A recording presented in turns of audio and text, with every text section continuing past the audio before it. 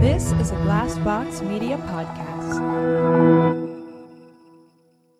Hi, I'm Daniel, founder of Pretty Litter. Did you know cats tend to hide symptoms of sickness and pain? I learned this the hard way after losing my cat, Gingy. So I created Pretty Litter, a health monitoring litter that helps detect early signs of illness by changing colors, saving you money and potentially your cat's life. Pretty Litter is veterinarian developed, and it's the easiest way to keep tabs on your fur baby's health right at home. Go to prettylitter.com and use code SPOTIFY for 20% off your first order and a free cat toy. Terms and conditions apply. See site for details.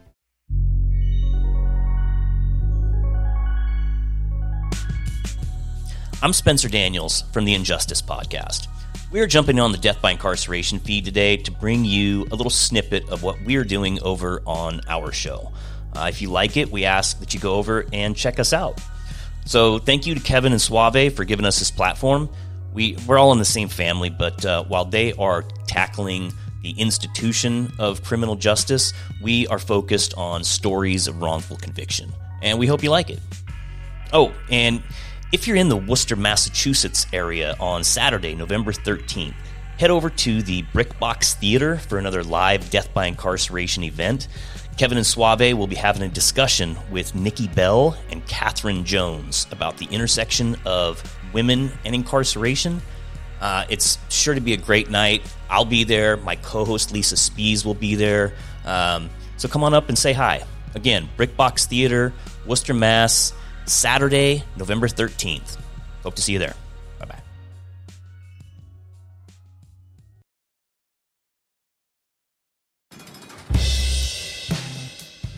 Death by Incarceration presents, in association with Crawlspace Media, Injustice, a new wrongful conviction podcast with a focus on advocacy.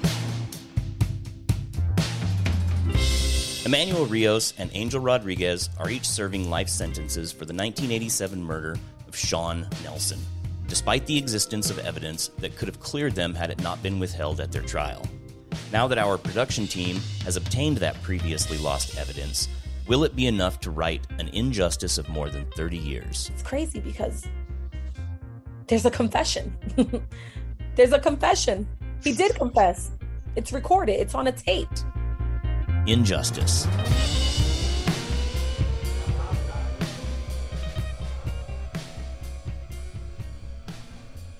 Welcome to the first installment of Injustice, Romance and Murder on the Streets of Philadelphia. And right off the top, I want to address the fact that we put romance in the title of our podcast because it sounds good, but it's not romance like that. One of the key players in this story is named Romance MacArthur. And although he is an integral part of this story is really about two men, Emmanuel Rios and Angel Rodriguez, who have been incarcerated since 1989. We are going to try not to jump around too much, but rather to do this in a chronological as possible order. Now, with that said, we are actually going to start 2 years after the actual crime. And we're going to do that because we're going to start with the prosecution's case, their version of events, of what happened the night that Sean Nelson was murdered. And as we do that, we will also hear from some family members of Emmanuel and Angel, and you will come to learn not only about what these guys are accused of doing, but more importantly, who they are and why this case is so important. You know, because there are a lot of people who have been locked up unjustly, and they all deserve to come home. But, Lisa, why is this case where we decided to start our podcast? Why this story? Why this case? I think the facts of Emmanuel Rios and Angel Rodriguez's case are just remarkable in every way. I think that culturally in Philadelphia, this is a time for a story like this to be told. And I hope that from doing our podcast and amplifying their voices, that this will be a starting point for them in terms of coming home. Now, that voice you hear is my co-host, Lisa Spies. Lisa is the director of Virginians for Judicial Reform and just a straight-up badass. She's one of the best in the business when it comes to wrongful conviction advocacy. Her record speaks for itself, and I am honored to share this space with her. She's going to make me look good.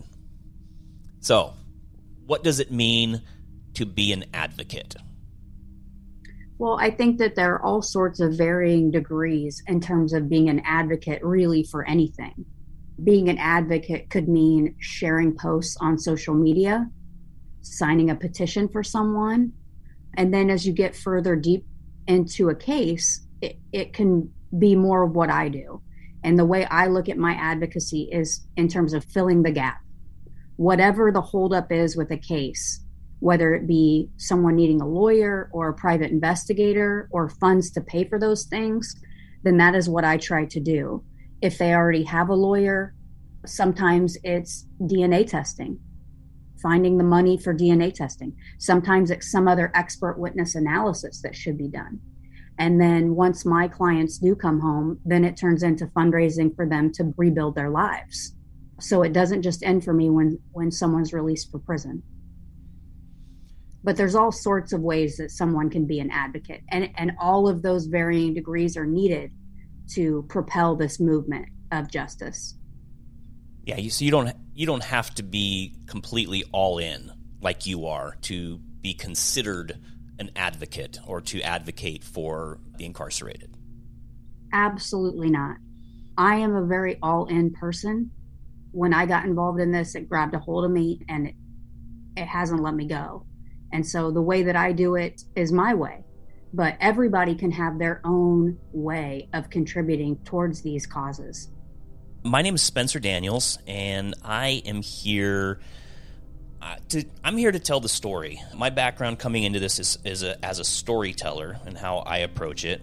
My job is to hopefully make it relatable enough to people that you want to listen and you want to share it. We want you to get mad. We want you to listen to the stories, to get fucking mad and want to do something about it. And let's get these guys some long overdue justice. My name is Maria Rios. I am Emmanuel Rios' daughter, his only child. I'm 33 years old. I have two daughters, a 5-year-old and an 11-year-old. And I'm an owner of a home care agency. And I have an awesome relationship with my father. Even though our bond has been built behind bars, we are really, really close. And I'm honestly only right now, like the only person that he has. My grandmother passed away in October of 2019. He has one other sibling who is also incarcerated. And I'm really excited that this is all going on and you guys are giving it your all to actually help my father. And when I met you guys, I can actually see that you guys have a lot of faith in him and his case. And I know you guys believe that my father's innocent. This is the most rhythm that my father has ever gotten on his case, ever. I remember being younger and my grandmother spending money on lawyers and for them just to read the paperwork, just to read it. As I got older, I also started working and I financially started helping my father as well with his case. Paid the lawyer $5,000 to just read the paperwork, nothing. So this is a really, really big step for me in my life. And I'm pretty sure for my father as well. I was a year and a month old when my father got incarcerated. All my memories are in prisons, in the playrooms, in the prisons. Even my daughters have a great bond with my father as well. And it's behind bars. The consistency of the visits. Thankfully, my grandmother never failed her children at all. She always made sure she took me to visit my father weekly when he was closer. And as he got further, we would go bi-weekly. And the further he got, the time lessened. Then we would go monthly. But all my memories are with my father behind bars. So my name is... So there you go. That's a taste. If you want to hear the rest of this story, keep up to date when new episodes are released each Thursday, head over to Injustice. And whatever podcatcher you're hearing this on will have us, but we'll drop links in the show notes below. This is a limited series, probably 6 episodes on this story. And unfortunately, there's a lot more stories to tell. So subscribe. Come check us out. And as we move forward, we'll be asking you to get involved. Follow us on all social media platforms. We'll drop links for those in the show notes as well. And interact with us. We'll be inviting some listeners, some followers to come on and chat with us. Discuss some way that you've been affected by wrongful conviction. Our goal is to entertain, but our purpose is advocacy, to shine a light on these stories and give voice to the voiceless. Was that cheesy? I don't know. I'm just playing jazz here, guys. Going off the top, so cut me a little bit of slack. Okay, we hope you check us out. Thanks for listening. Love you. Bye.